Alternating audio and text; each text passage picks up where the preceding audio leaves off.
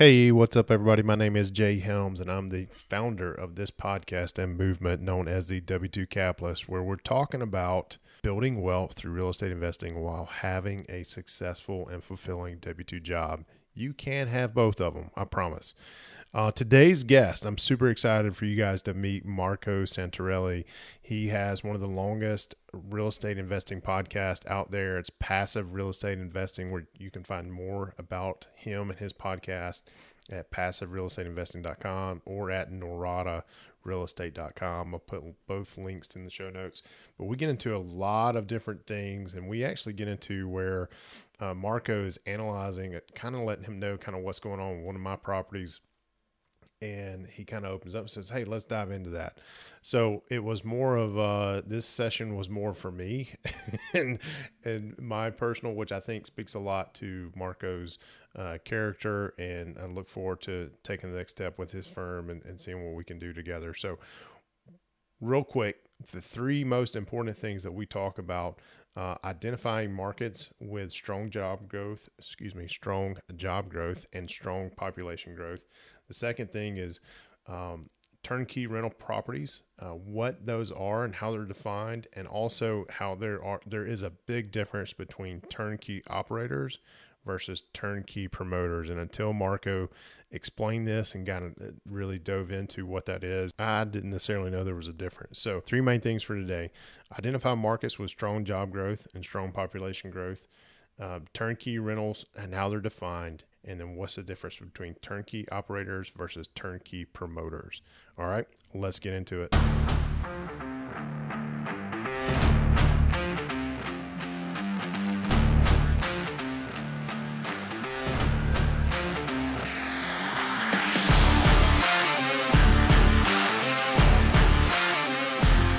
You are a W-2 capitalist.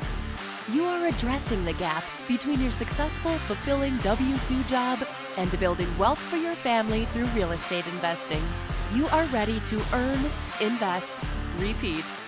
Welcome to the W-2 Capitalist Podcast. Now, let's get to work. Here's your host, Jay Helms.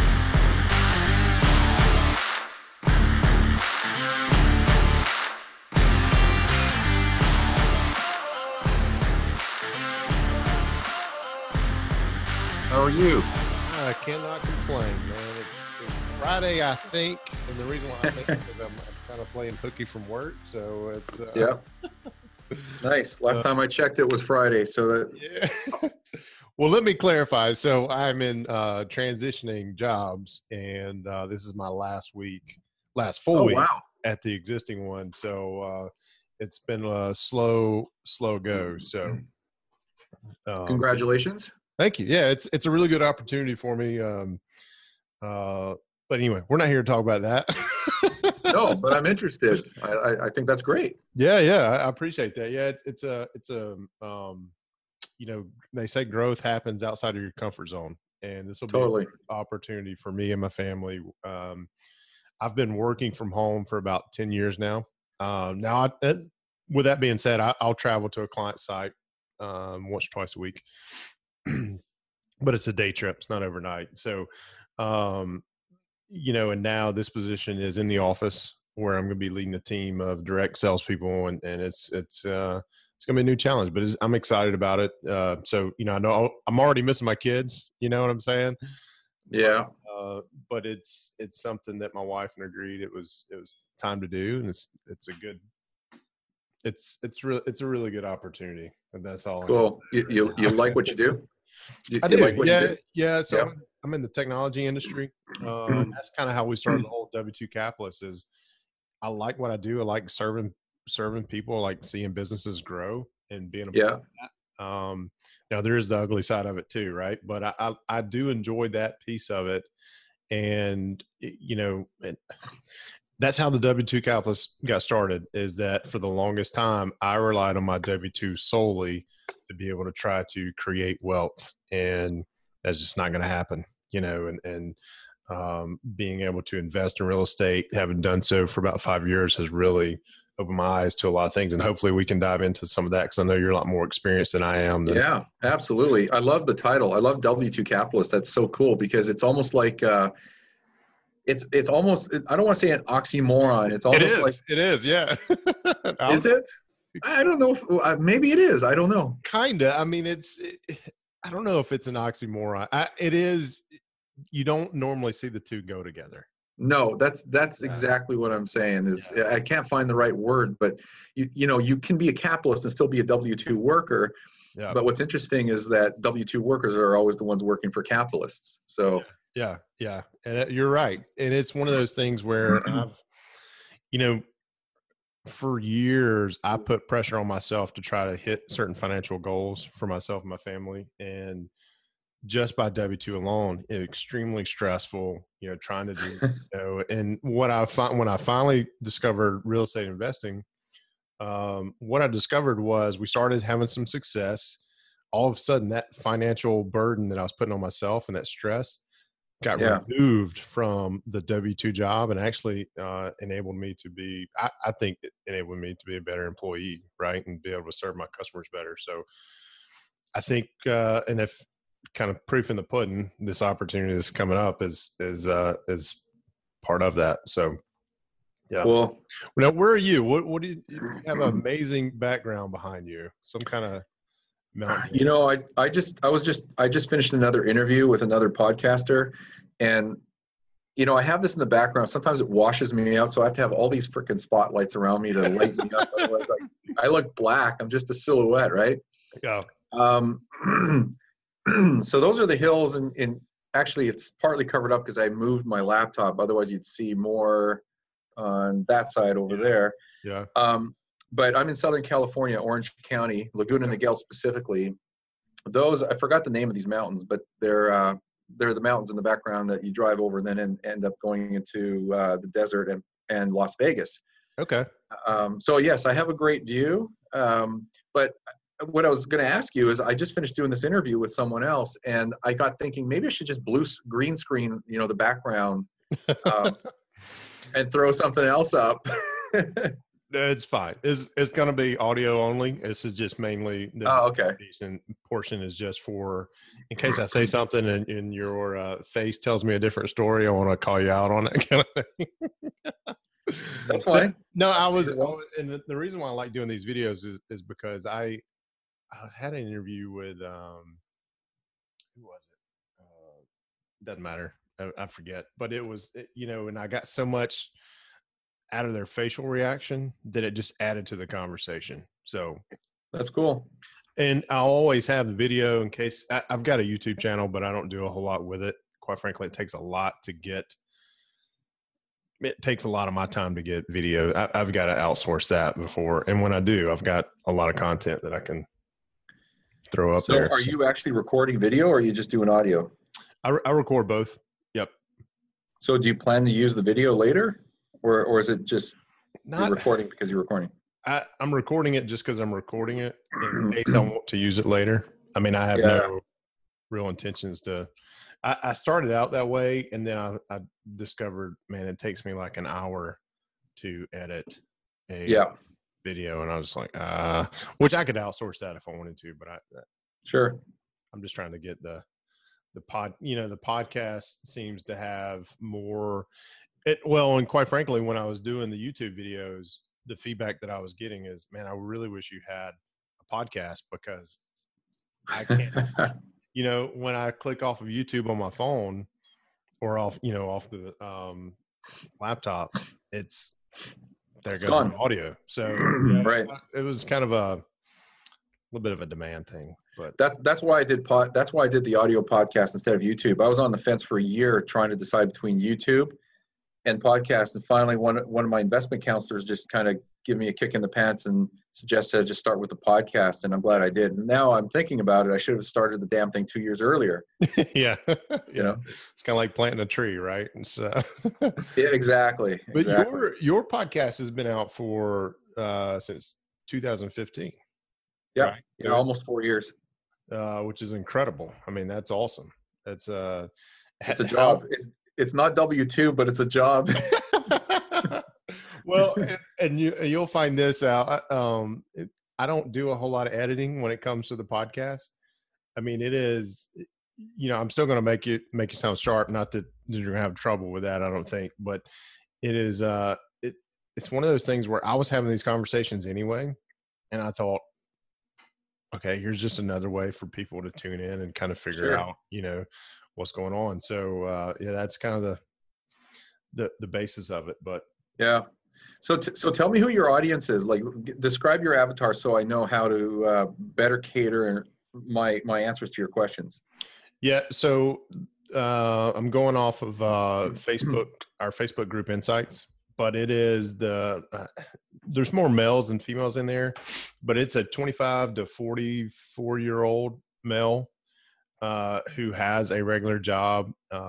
Most of them have done some sort of investing, whether it be buy and hold, flip, or wholesale. But most of them have a regular job, 8 to 5 or 9 to 5, whatever. If you want to give Dolly Parton, props for singing. I've never understood that song 9 to 5 because I've never had a 9 to 5 job. It was always 8 to 5. Correct. Yeah, maybe in Texas they do it differently. Maybe, yeah. But the avatar is males 25 to 44 who have a family, more than likely a young family, starting to think about, okay, how am I going to build wealth for these little ones, and love it. That's where I'm at. I've got a 4-year-old, 2-year-old, one on the way. And what really had a phenomenal shift in the way I look at money, very transformational, was Rich Dad Poor Dad, which is, a book that I'm sure you've read and everybody listening to this has read. But if they haven't, it was just one of those. And I looked upon finding it when my wife was 6 months pregnant with our first son or our first kid. And it was just like, because all those feelings and emotions are coming at you, when you're when you're about to become a new dad. And I was just like, I've been doing this wrong for a long time, so, right. But yeah, so creating wealth or creating legacy wealth from real estate is one of the things I hope we can dive into a little bit. Yeah. Yep. How long do you want to go for? 30 minutes, 40 minutes. Yep. Whatever you want. Okay. I'll just follow your lead. This is stuff we could talk about for hours. I know. That's why we have, I think it was a fair question of why, how long do you want to go? So, one thing, just to keep, be respectful of your time, I'll do your bio and everything later on. So I'll do the intro. Your assistant sent that over. And it should be like a short paragraph, like 4 lines or so. Yeah. And I'll do if it's not, I'll email it to you. Is it Lauren? Lauren? Uh-huh. Yeah, Lauren. Yeah, Lauren sent that over. And yeah, I'm good to go. I'm recording now, so we can just start here. So if you're good with that, let's crush it. So one of the things, and I know you're a turnkey provider, right? You're a turnkey. You do a lot of investing for turnkey, or you provide turnkey solutions for investors, right? We provide turnkey rental properties for investors, but it's more than just the property. It's really the entire solution. It's all the people they need on their team, from property management to financing, etc. Awesome. So one of the things, before we get into the main topic of the show, one of the things that it's been not really been bothering me, but I don't have any turnkey experience, right? And I know some guys who do. I'm actually mentoring a guy who had a real bad, I don't know who he used or whatnot, but he has had a real bad experience with a turnkey provider. So I started looking some things up, and there's a lot of negative things out there about turnkey providers. So, and I know you've been doing this for a really, really long time, and I wanted to make sure that we cover, okay, if you are a new investor, what are some of the red flags, or what are some of the questions you need to ask to truly vet out a turnkey provider? Because I've heard horror stories of, tenants being placed, paperwork being forgerized, and yep. That's even a word. I know who you're talking about. Is it Morris Invest? I don't know. It was, I've heard a lot of negative stuff about him too, but if it wasn't him, it was somebody else. And I know the players in the industry. I can name. I'm not going to name them on the show, but I could name them. yeah, But I can talk about what was going on. The good news is that there are a lot of very good reputable people in the industry, but there's some bad apples. In every industry, you're always going to have a Sure. handful of bad apples. And you know what? You hear more about the bad than you hear about the good, because there's literally thousands, if not tens of thousands of people every day successfully investing, out of state or what you might call long distance. And often that ends up being, turnkey rental properties. And there's a difference between rent ready and turnkey. We could talk about that too. okay. But yeah, that. you get a public figure like Clayton Morris, who was on Fox News for years, making a shift like this and then becoming involved in a class action fraud case. That's a big deal. Yeah. Something I heard about him was, and this is all hearsay, whatnot, is that the tenants weren't, he had somebody, I don't know if he had somebody, the property manager for those properties would drive around and pick up rent in cash. And then 6 months later, when an investor said, "Hey, where's my money?" they would report, "Well, the tenant's not been paying, and we've been trying to get them out." Yeah, you never collect in cash. Wow, I made that mistake actually a long time ago. Yeah. Yeah, I made that mistake. So let's get into because I'm a guy, I don't invest in long distance. It's a comfort thing for me, and I don't know why, because we're under contract to sell duplexes 5 minutes from here. Where do you live? Pensacola, Florida, more specifically Gulf Breeze, Florida. Why are you selling the duplex? Getting a really good offer on it. We bought it for 90 3 years ago. We're under contract to sell it for 172. How much is the gross rent per month? Gross is $13.95. That's very good. That's excellent compared to your cost basis. That's definitely a keeper. Now, what are you going to do if you sell it? What are you doing with the equity? Don't know yet. Haven't figured that one out. Is it under contract? It is. Mm-hmm. Dude, we got to talk about after this or at some point, because you're paying tax on that if you sell it, right? Yeah, I've lined up the 1031 exchange to figure that. So I've got that lined up just in case. Yeah, but I don't know where I'm going to exchange that into. I can help you with that too. Sure. Yeah, we could talk. We could talk about it. Yeah, you should definitely be thinking about this, because after you close escrow, it's too late. Yeah, no kidding. You can't unwind the tax situation. Yeah, I don't want to do that. We 1031 exchanged one last year, and I was curious because it was my first one, and I was curious on see how that would pan out, and it was great. It was amazing.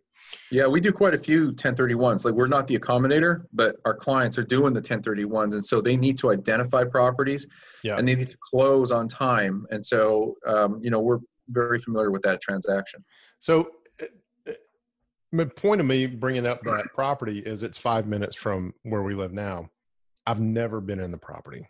Never. That's no different than long distance real estate investing. Well, that's what I want to get into. So why am I okay with doing that with a property 5 minutes from here? But it's in here. It is. It's all mindset. It's totally in here. Are you managing yourself?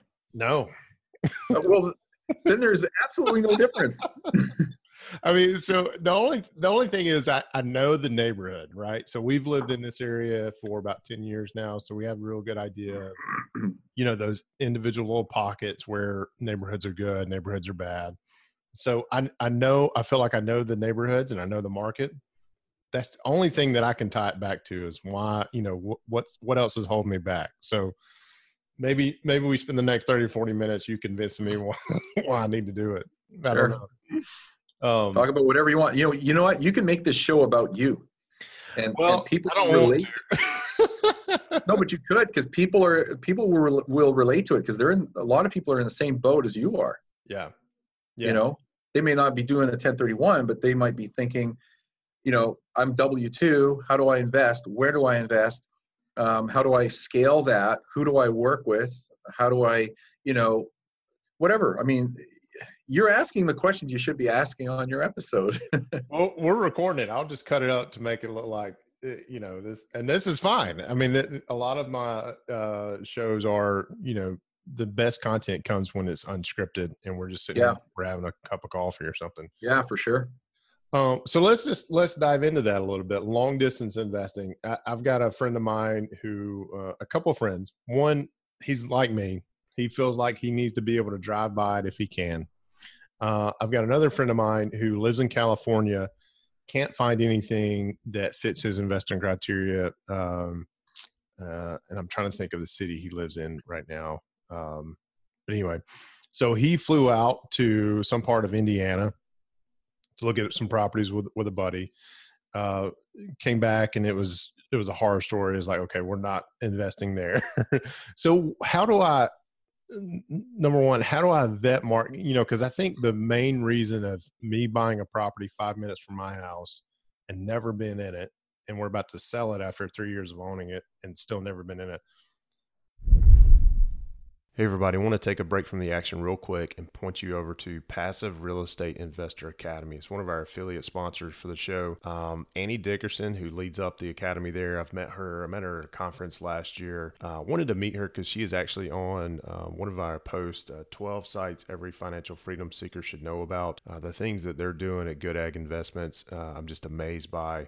She had a very successful W-2 career, but also I think it was last year, 2018, she was able to pull her parachute cord and become a corporate dropout and focus on real estate investing full time. So, and by that, I mean her and her partner are now syndicating deals through their corporation, Good Egg Investments. And what I'm most impressed by these ladies, what they're doing is they closed, I think it was around 3,500 doors last year. And now they've launched this course, Passive Real Estate Investor Academy, to teach people what it really means to become a passive real estate investor and working with syndicators. Whether you work with them or not, it helps you understand what a passive real estate investor is all about. So check them out. We have a specific link for you. You can find it at helmsrei.com/PREIA. All right, let's get back to it. How can I get comfortable with knowing other neighborhoods? Long distance or not? What are some of the things that you guys use to vet out properties and find what are going to be really good, that would meet my investing criteria? Okay, well, that's a good question. So I'm going to broaden your question out. I assume we're recording for your show at this point. We are. Yep. Okay, awesome. So you need to kind of step back and ask the same question, but not just about the neighborhood, but about the market. Because our 6th rule of our 10 rules of successful real estate investing is to take a top-down approach, which means you don't start with the property, you start with the market. And if you live in a particular market and you happen to be lucky enough that market makes sense from an investment perspective, it checks all the boxes, then great, consider yourself lucky, start there. And as you grow your portfolio, then you can diversify geographically into other markets, which is a smart thing to do, but you can start in your local market. But most of us, a lot of us in this country, don't live in a market that is ideal for real estate investing. So what you do is you start with the market. You identify a market that has strong job growth. It doesn't have to be overly strong, but it has to have a good, solid base of available jobs. Job growth is a huge bonus. In addition to that, you would ideally like to find a market that has population growth. It has positive net migration. Those two things are at the core of everything else, because when you have those two things going on, it creates demand for housing, both in terms of retail purchases and rental property. And that's great for you and me and everyone else as a real estate investor. So that creates the demand that you need. So there are other things that go into that as well. You want to identify the markets that are stable, that are not overpriced, that have good supply and demand dynamics, good submarkets. Then you work your way down to the neighborhoods. And this is where people typically have a good understanding, is because that you live in a neighborhood. And so you probably are connected to a neighborhood. You identify with it, and you feel for it. You know where the good areas, the bad areas are. But you could do that in literally any other market, because if you're working with a team of people, and a good property management company, you can find out where the bad streets and the good streets are, where the good neighborhoods are and where the bad neighborhoods are. This is not private information. It's public information. There are a lot of tools online you could use to help vet that out as well. But, just being focused and married to your own neighborhood and your own market is being myopic. You really need to be market agnostic. And that is one of our rules as well, is to be market agnostic. So you start with the market, you work down to a neighborhood, and then you start looking at specific properties and properties that meet your investment criteria. And that is a good formula for success. Where people have a challenge with that, and this is something we were talking about later, is if they're not familiar with out of state or long distance real estate investing, they have a mental hurdle, and it's nothing more than a psychological thing. And it's not about the market or anything else. Because if you're investing in stocks, I use stocks as an example. If Coca-Cola is the best deal going and you have to invest in Coca-Cola, do you need to live in Atlanta, Georgia in order to invest in Coke? That's a great example. Absolutely not. So, be objective and rational, not emotional about it. Because when you get emotionally attached to your investing, you're going to start to make mistakes. And one of the mistakes investors make is they think and believe that they only should invest in their local market. Meanwhile, the best deals are 100 miles away, 1,000 miles away, whatever the case is. And I can say this with a ton of experience, having been investing out of state for over 15 years, 3,000 miles away from here in Southern California. And we have literally hundreds and into the thousands of clients that have invested in markets that are far from where they live. Yeah. So how do you, I'm assuming I'm not your first person to come to you and say, look, I want to invest, right? My local market is extremely hot. I can't find any deals to meet my investment criteria.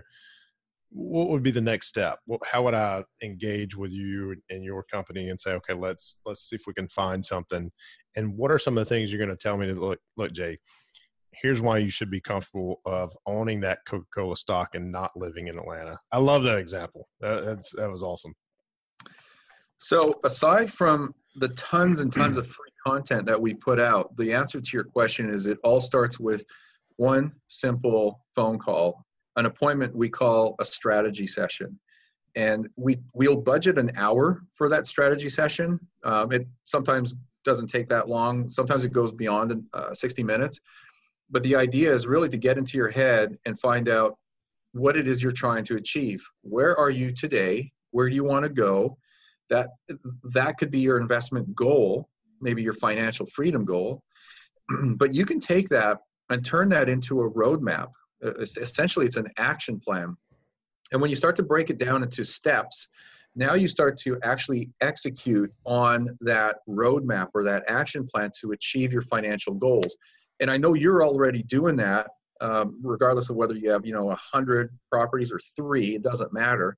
You're working on that, and you've already seen the fruits of your labor. You are seeing the benefits of it. In fact, you're a little bit more than a newbie. You're a little bit more advanced in the sense that you're looking at doing a 1031, and the fact that you could do that and take that equity, what I call dead or dormant equity, and leverage it into a larger portfolio that creates even more income, more passive income for you, because now you have more rental units generating more overall cash flow. You're getting further ahead. So that strategy session kind of maps that all out and gets someone either started, or if they're already investing in real estate, it takes them to another level. It gets them to the point where now they're starting to accelerate what they're doing, and also identifying the best markets to achieve that goal and maybe diversify what they're already doing. So it's a long answer to your short question, but the answer is it starts with just simple filling out a form on our website and having a strategy session to learn more about what you're doing, not only for us to learn, but for you to learn what you're doing. Yeah. And is that strategy session with you or somebody on your team?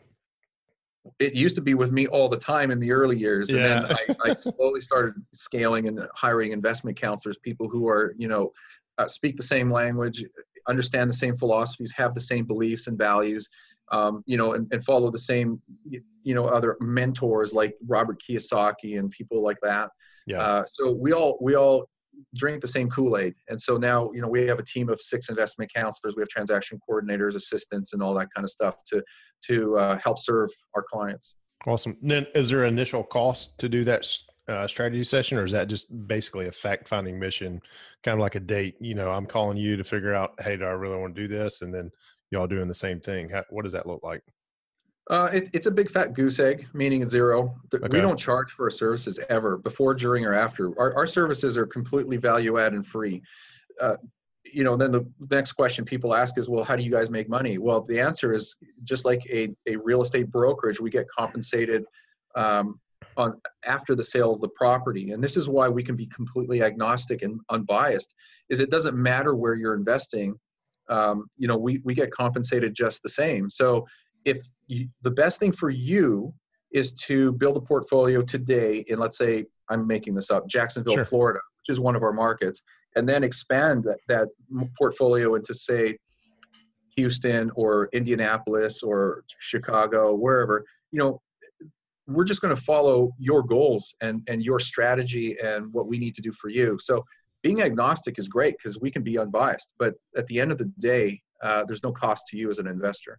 So so you guys find the properties, you put them under contract, do you buy them and then find a long-term buy and hold person? Or how does the whole, is this coming from somebody who just knows the term turnkey, which Right. basically means there's a guy who owns a property, it's got a tenant in it, there should be very little maintenance. It's kind of the opposite of the BRRRR strategy, which I'm sure you're familiar with. Mm-hmm. Sure. So how do you find the property? Not necessarily how you find the properties, but do you own the properties and then you sell them to an investor, or how does that, or do you just have them under contract and you assign them at closing?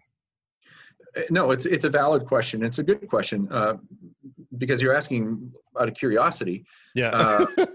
Yeah. So no, if we were buying and then reselling, we're essentially flipping property. So we don't flip properties and we don't assign contracts.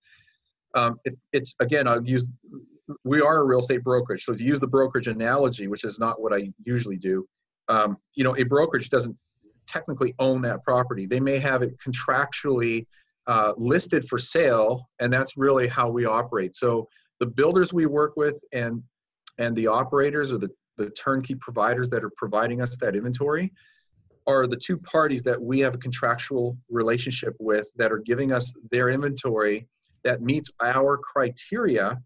And then we take that and make it available to you in each of the markets that we operate in.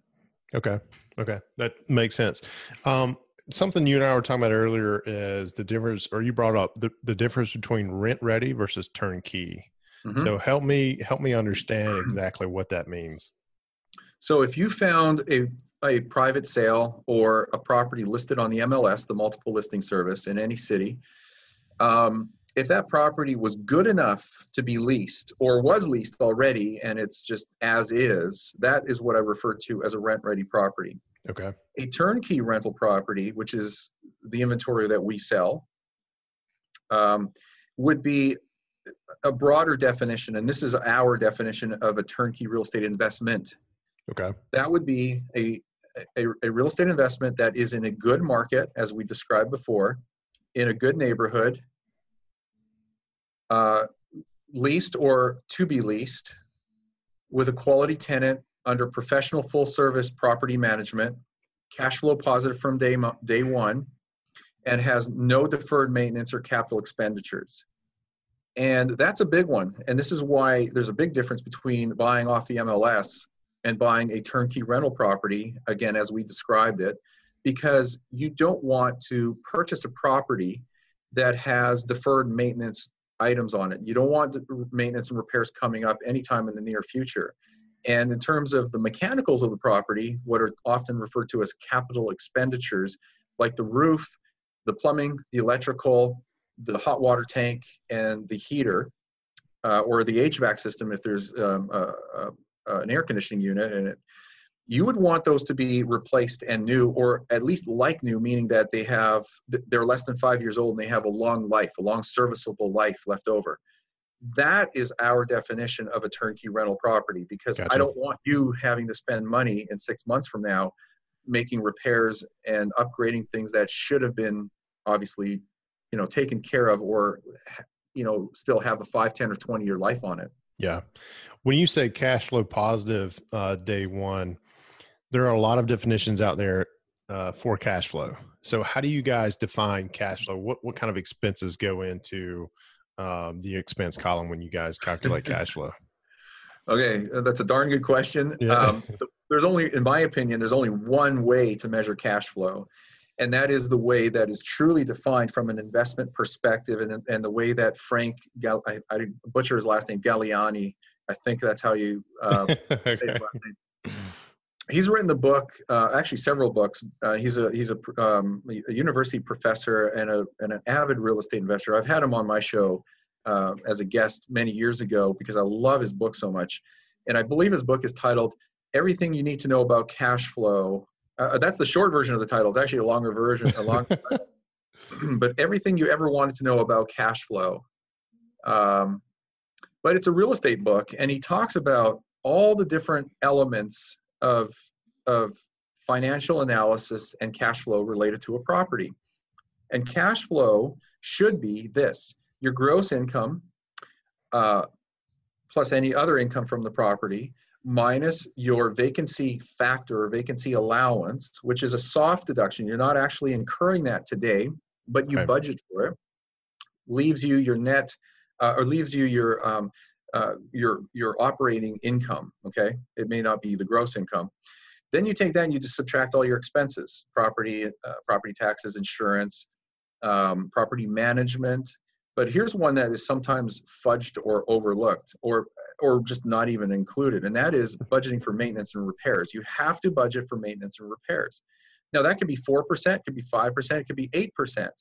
But you need to take a certain percentage from your gross income and deduct it. Again, it's still going in your pocket today, but you're budgeting for future repairs and maintenance. Yep. When you take that all away, okay, you're left with what's called NOI, net operating income.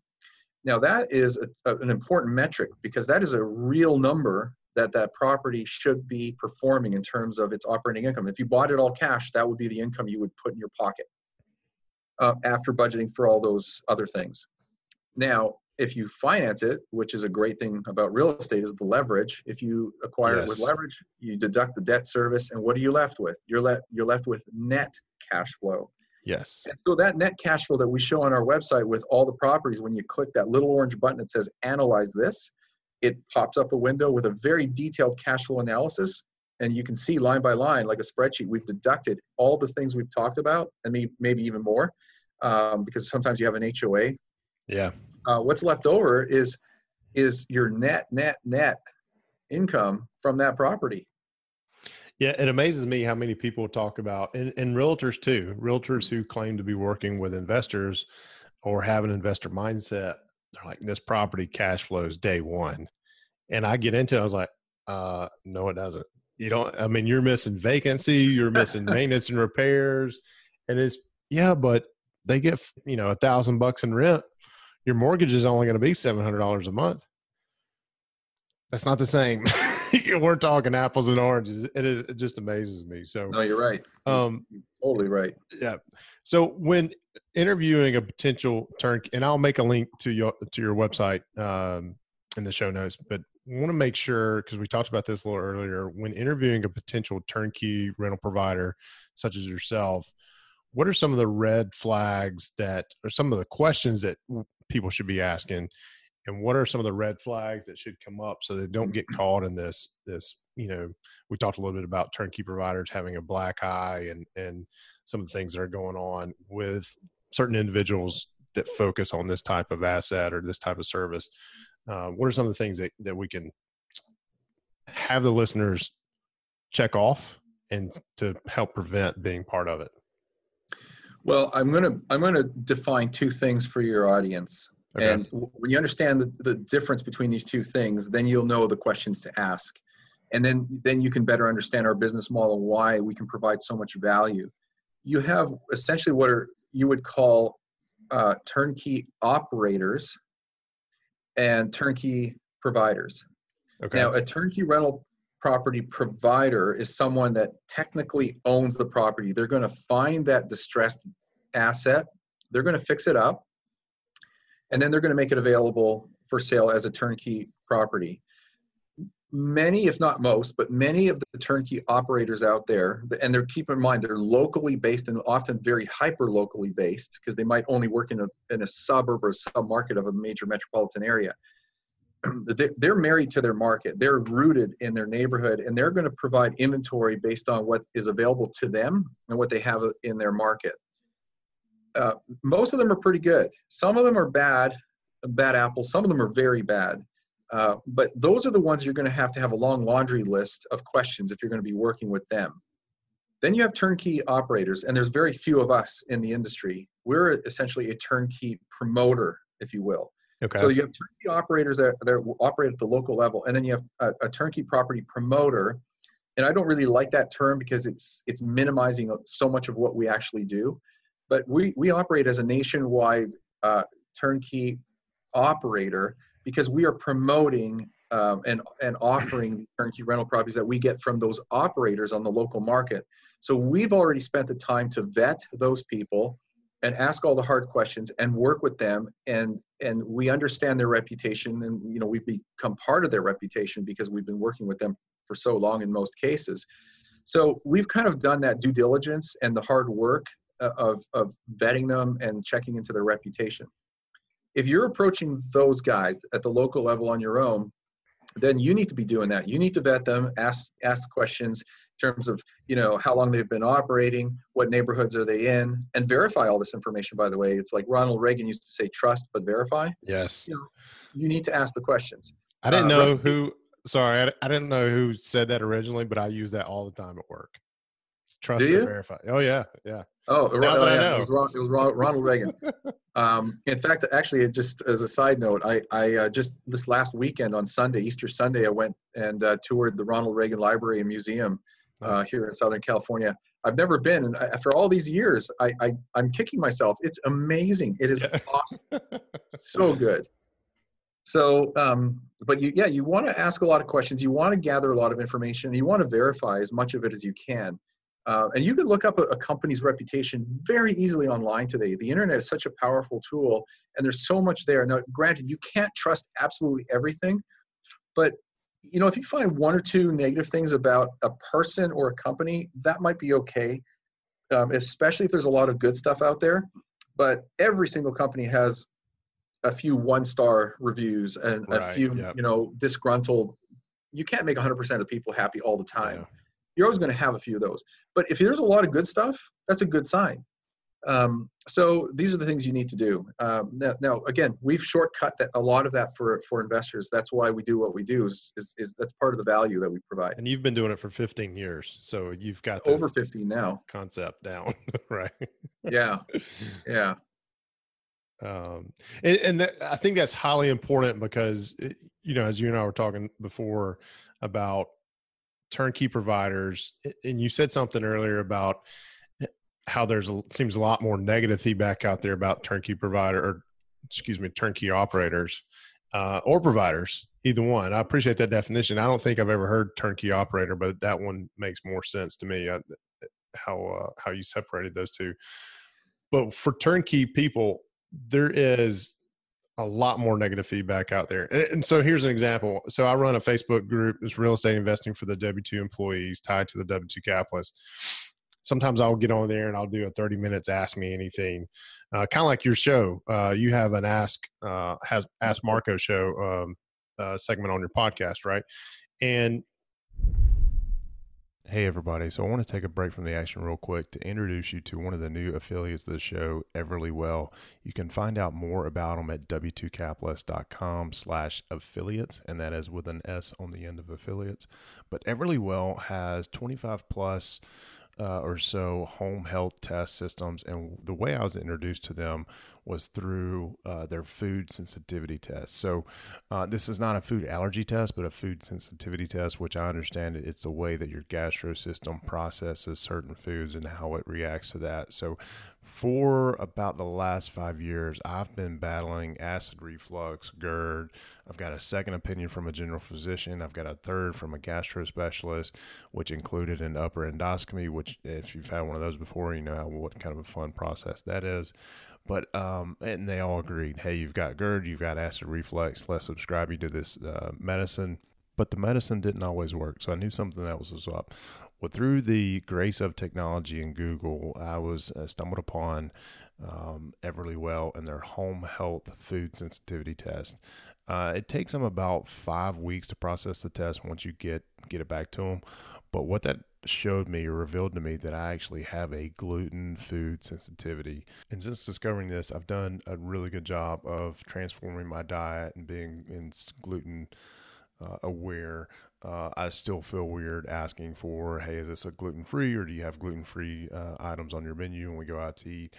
But what I can tell you is that after about a month of watching my diet and staying away from this food sensitivity that I now discovered I have through Everlywell, I'm no longer taking or need to take my acid reflux medicine. And I'm also sleeping better at night, which my wife is going to joke that is there any way possible I could sleep better at night? But yes.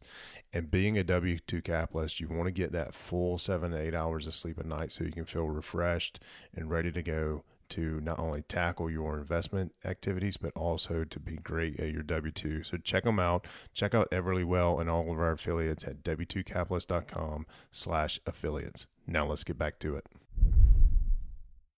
Somebody asked me, can you recommend a good turnkey provider?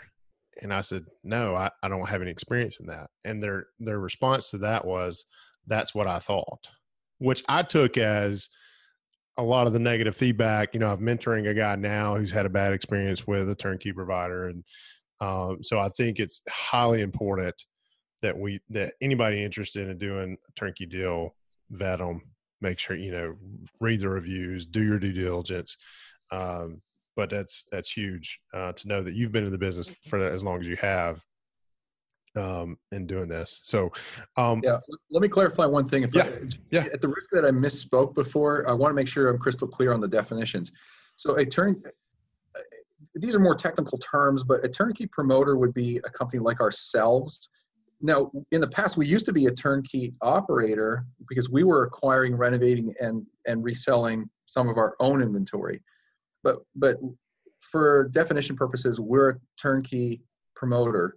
But the boots on the ground that are rolling up their sleeves and swinging the hammers, those are the turnkey operators or turnkey providers as we define them, as we talk about them. So, I think you defined it very well earlier. That is on me because I realized what I just did, and I called you the wrong one. And that's on me. Now your audience is crystal clear. Yeah. Yeah. You guys are a turnkey promoter. Correct. Yes. And I'm making notes as we're going through. Yeah, so go for it. Yeah, and we're a lot more than just a turnkey promoter, because we're not just. You see, that's the tail end of the entire process. The very end of the food chain is actually the acquisition of the property. There are things that come before that, like education and doing your market research and learning and assembling a team of people. That has to happen before you start writing contracts on properties. That's the last piece of it. Yeah. Well, if you want to, I would like to dive in, because we talked a little bit before about my situation. We're coming up, potentially going to start our 1031 exchange clock here pretty soon. So you want to dive into that, and we'll just make that part of the show? We'll talk about anything you want. I could talk for hours. All right. Me too, but I don't want to do that to you. I know you got a lot more important things to do on a Friday afternoon. But I want to say, all right, so let's just to recap in case I miss it in editing. I'm about to enter into a 1031 exchange. I've got a duplex that is 5 minutes from our primary house. We bought 3 years ago. It's almost 3 years to the day when we're going to close. It's kind of weird. And we bought it for 90. We've had tenants in it. Same tenants in it are in it today that we inherited when we bought the property. We're under contract to sell it for 172, which I'm going to 1031 exchange, but I don't necessarily know what I'm going to purchase with that 1031 exchange money. I've been looking. We went and looked at a 5-plex last weekend. Not going to happen. I've looked at storage units. I actually had a short conversation with a general contractor about maybe developing something. But my main focus is on cash flow, right? Is getting to the point where, we traditionally have bought properties that were value add, but that's not what Turnkey's about, right? And the duplex that we have, we've put zero money in it whatsoever. We've had to replace both air conditioners, but that's it. So we're coming out way ahead on this transaction, and a lot of it has to do with the hot market, which it is the time to sell, but it's also a struggle to buy, right? Unless you go to different markets. So that, in a nutshell, is kind of where I'm at. What would you advise me to do, or kind of what would the next step be for me? Yeah, I'm going to start with a question, and that is, refresh my memory again. What market is that duplex in? Pensacola. Pensacola. Okay, so Florida as a whole has been, on fire here the last few years. Some areas more than others. Florida tends to do that. It has a lot of cyclical parts to it, like the southeast and southwest. So you've had that for 3 years, right? Yes. If you've more than doubled the value of that in 3 years, that's incredible. That is for your audience to understand, that is not the norm. That's right. abnormal. Yeah. It typically takes 7 to 12 years to see a property double, depending on where you live. So fantastic, good for you. So now You've got this chunk of equity. Now your cost basis is great. If you were into it for $90,000 and it's renting for $1,300 a month, that's above what we call the 1% rule, which is a 1% rent to value or rent to price ratio. So you've got a great opportunity there, a great deal. But now you have all this equity that we call dormant equity. It's there, and the rate of return on that equity is exactly zero. So the question is, how do you put that to work? You could do it one of two ways. Maybe three. You can refinance, pull that equity out, and reinvest that equity into more real estate and build your portfolio that way. Number two, you can sell the property and take that equity and do a 1031 exchange, a tax-deferred exchange, and build a larger portfolio with other properties that you identify. And you've got time constraints there, like 45 days to identify, and then you have exactly 180 days from the close to close on your new transactions. And so that's doable most of the time. But if you don't know where to start, what market to invest in, what properties to look at, the team to help you do that, guess what? You can run out of time. Yeah. The third way is to strip equity in the form of a HELOC, which I don't always necessarily advise in this particular case, but you could refinance to pull it out, or you can do a 1031. So if you're looking at doing a 1031, you can take that equity and move it, not spend it, you're moving it tax-free into other real estate. And so you can certainly leverage up your portfolio doing a 1031. So that's not a bad strategy. That's probably a great strategy for you.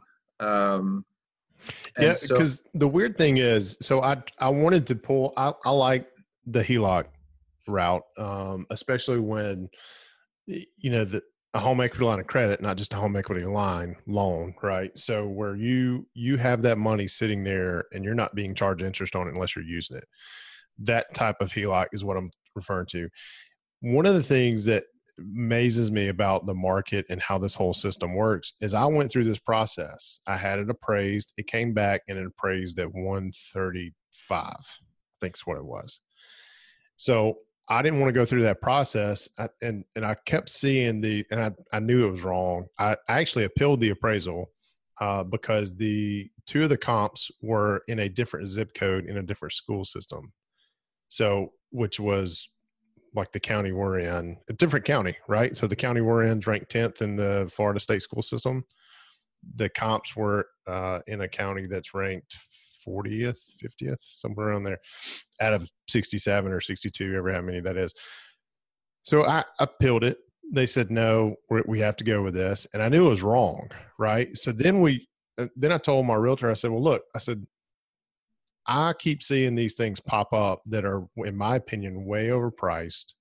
I said, either I don't know what I'm doing or the market is just that strong. I said, so let's put it out there, and we got above asking for what we had it out there for. And, now we're under contract for 172, I believe is what it is. And, I don't know. I'm like, okay, maybe I don't know what I'm doing, but I'm taking advantage of the hot market. And it amazes me that we've already been through the appraisal. The buyers already went through the appraisal process. It appraised, which is just so weird, right? So I try to get a HELOC on it. It's short 40 grand or whatever it is. And then we get it under sale contract and it appraises for that value. So it's just a little game you have to play, I guess. So, but anyway, I cut you off. You were talking about 3 different options to use, and kind of the next step would be identifying a market, right? Yeah, it's the funnel approach we talked about before. Identify the market, the neighborhood, and the properties that meet your investment criteria, and then lock them up, put them under contract, and close escrow. And just rinse and repeat. You keep doing that. With if you're pulling $80,000 to $100,000 out of that property in equity, investable equity, you can turn that into easily 3 and maybe 4 or 5 properties, depending on what you're looking for. Those are additional rental properties, or other, I should say other, not additional, but other rental properties. So right. 3 to 5 rentals that are all, giving you equity growth, the tax benefits, cash flow. You got the leverage in place, the amortization over time. I mean, it's just a great way to grow your portfolio. And if you keep doing that every 3 to 5 to 7 years, not that you have to, but if you could, guess what? You're investing on steroids. Yeah. And that's the plan, right? Is to, I haven't necessarily heard investing on steroids before. You're teaching me a lot of good one-liners today. All right, good. But you're right. It is. And we did a 1031 exchange last year. We went from a single family home, a 1-bedroom, 1-bath, that we had paid cash in it, so we didn't have a mortgage on it. We sold it and we bought a 4-plex, which went from $600 in revenue to $2,200. So it's definitely the math works out much more in our favor. And I'm like, okay, I want more of that. So that was more along the lines of, we've had the duplex for a while. Let's see if we can get this number for it. We did. Now we've got to go out and find. I would like to jump into a 5 or a 10 unit along those lines if I can, but we'll see. Back to the emotional part of investing in long distance. How do I get over that? How? Yes. Well, I said it before. I'm going to make a side comment here. Okay. I was in Florida the day before I actually went to visit Grant Cardone, if you know who that is. Yeah. So him and I did a video shoot.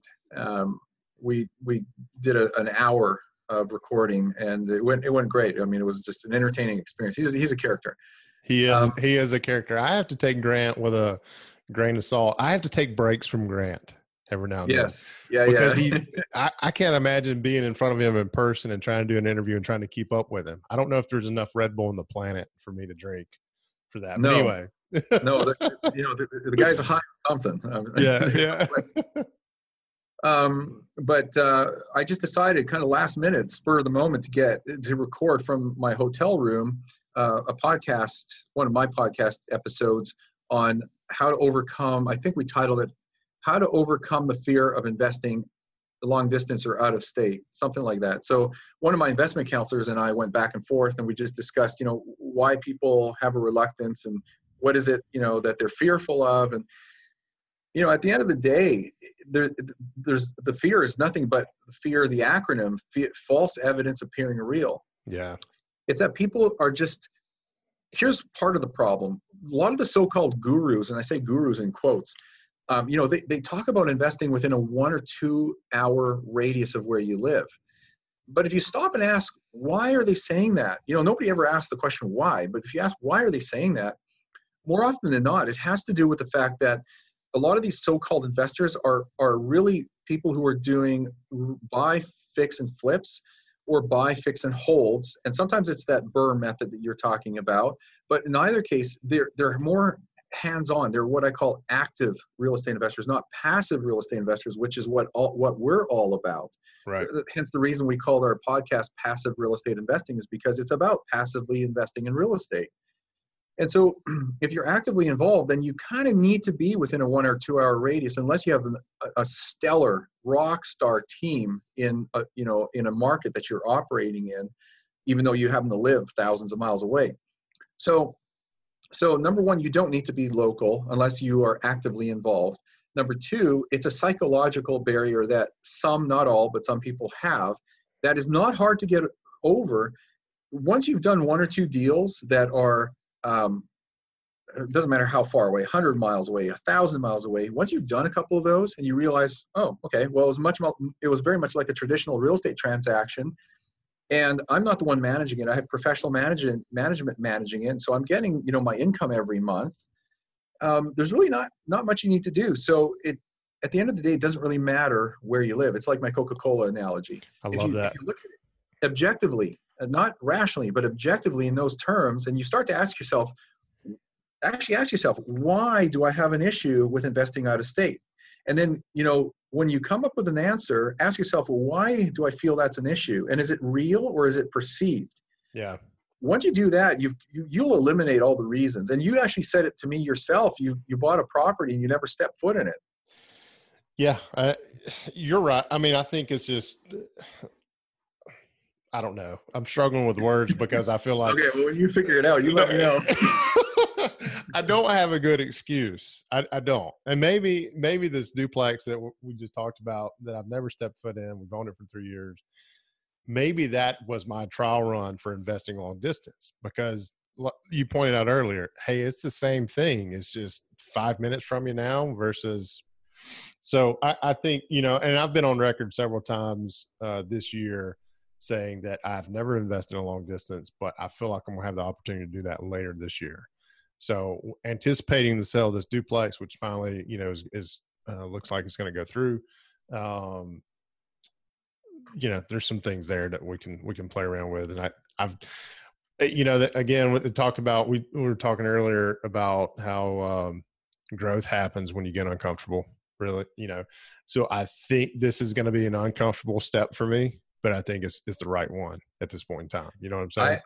I will make you a friendly bet. I will guarantee that after you've done your first 1 or 2 transactions, you will look back and say, damn, that wasn't that hard at all. And you know what? This is actually so easy. Why didn't I do it on my own before? Isn't that the case with everything like that, though? You build it up inside of your head so much that it's just and it's one of those things where I run a mastermind group too, the W2 Capitalist Mastermind, that we focus on progress over perfection. And a lot of the things that I've learned is that just do it. You're going to fail. It's going to be horrible. It's probably going to be miserable, but just do it. And then, then you're over that fear, right?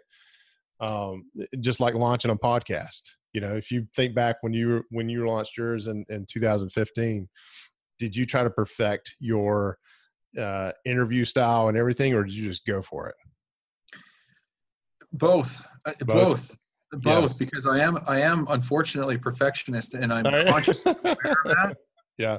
So I was having the same problem that you're having mentally in investing out of state. Once I started recording the episodes and I realized, okay, they came out well, maybe great, but they weren't perfect. But it was still okay because people were still saying, hey, that was really good content.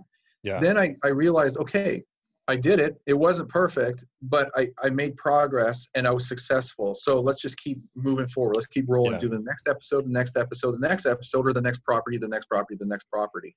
So that's what I do with my podcast. I just launched it hey, I'll figure it out, as I go along. And then I need to do that. The stakes are a little bit bigger. It doesn't take a whole lot to launch a podcast, but I need to take that step with a long distance property. Well, you read the book Rich Dad Poor Dad. You were telling me, right? Yep. I don't remember what chapter it was, but if I recall, there's a chapter in there about team. Having the team. Is that Absolutely. true? I think so. Yep. Okay, so if you want to be successful investing, whether it's in your local market or in another market out of state, long distance, you can go it yourself, or you can assemble the right team around you that will, help to assure you are successful. That's the right approach. And really, that's all we offer to investors is having the team that you need to accomplish everything you want to accomplish successfully. So you read it yourself, and it really comes down to this. If you have the right team of people that you're working with, you're almost guaranteed to be successful. Yeah. Completely agree. And when you go at it alone, which I have before, and I apologize if you hear the radio in the background. So we're getting if you don't hear it, it's fine. We're getting our house painted, and our painter is apparently jamming out right now. So I don't hear anything. Good. But you're right. Having the team, having what's the word used?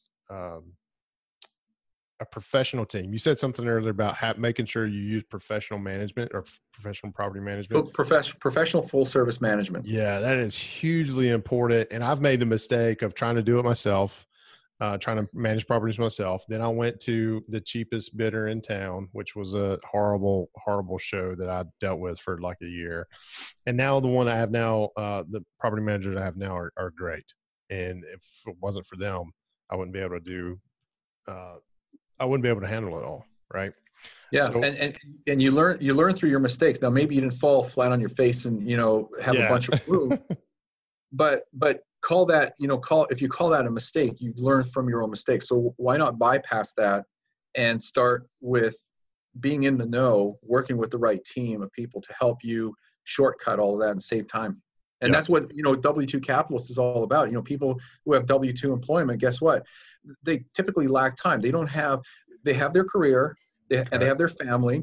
They want to spend time with their family and friends on the weekend. So it leaves them little time to go through the learning curve of educating themselves and doing research to identify the right markets and assemble the team and learn those markets and learn those neighborhoods and vet the people that they need to work with. Well, why not eliminate all that and just start, 90% down the field instead of, on the 0 yard line on the other end.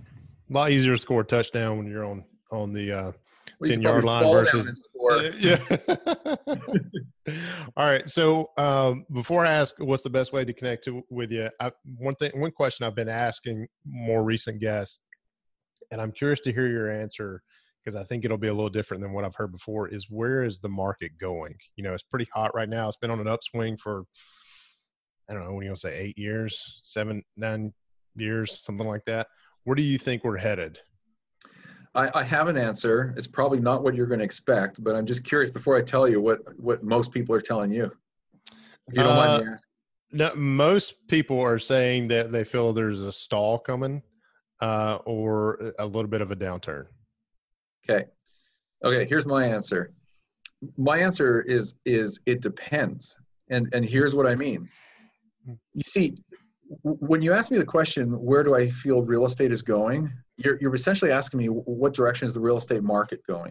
Right. And that implies that there's one national real estate market, that there's one national housing market, and there's no such thing. You point to it. You can't show me where the national housing market is located. But what you can do is you can point to where the Pensacola real estate market is located. You can tell me where Detroit is located. You can tell me where San Diego is or Houston, Texas. So you need to understand that all real estate is local, and all real estate markets, local real estate markets, they move independently of one another because they have different dynamics. They have different industries. They have different supply and demand dynamics, different affordability dynamics. When you look at each market being individual, then you can ask more intelligent questions like, where is the Pensacola market headed, or where's the Houston market headed, or the Memphis, Tennessee market headed? And now you can actually pull data to see what is going on. You can see if prices are accelerating or deaccelerating. You can see if supply is increasing or decreasing, if days on market are increasing or decreasing. Is buyer demand increasing or decreasing? What is happening to rental trends in terms of, the cost, the median price to rent a 3-bedroom, 2-bath home? I mean, we can have an intelligent talk about actual numbers.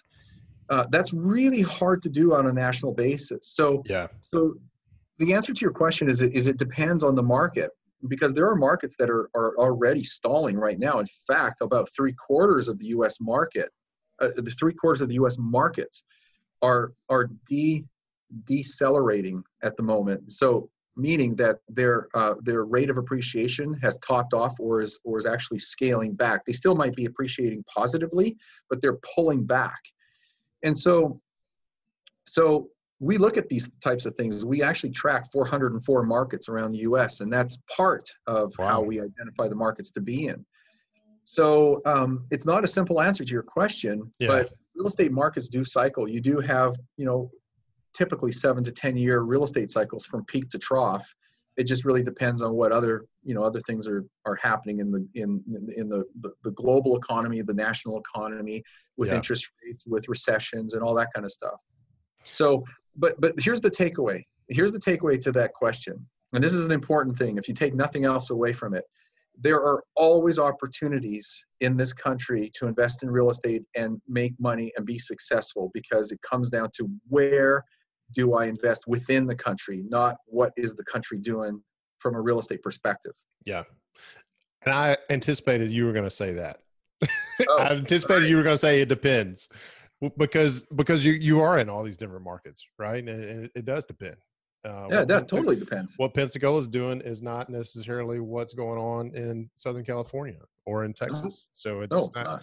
I anticipated it. I'm glad you said that, because it is different than what I've been hearing. So, Marco, I've enjoyed our time together. It's been great. I personally want to follow up and kind of see what the process looks like. So. Let me know how to do that, and let people know what's the best way to get in touch with you and your firm. Sure. Well, for you yourself, we've already exchanged emails, so just email me and I'll connect you. I'll hook you up with my entire team. They'll jump all over you and connect with you and say, hey, what can we do to help? And let's get something on the books. But for your audience, we have 2 websites, Norada Real Estate, Norada, noradarealestate.com is where we post most of our properties in our network. Not all of them, because some of them don't even make it to the website before they go under contract. And this is why a personal relationship with each investor is important, because if we know exactly what your criteria is, when we see it coming into the pipeline, guess what? We'll flag it and pull it out and show it to you, and it may not even hit our website. So there's value in that. And then the other website is named after our podcast, and that's passiverealestateinvesting.com, passiverealestateinvesting.com. And we have all of our free info and contact information on those websites. And of course, I will link to those in the show notes as well. And I apologize. I keep looking. I forgot my daughter was asleep upstairs. And then so the painters are jamming out outside. So I'm going to have to go ask them to, she's kind of moving around. I brought the little camera to make sure she's okay, but she's moving around. I have to no, you're good. Turn the radio down. But Marco, I've enjoyed it. Thank you very much. I appreciate your time. And I will let you and Lauren know when the show comes out. All right, Jay, thank you so much. It's been a lot of fun. Thank you. Same here. Have a great afternoon and even a better weekend. You too. Thank you. All right. See you, Marco. Take care.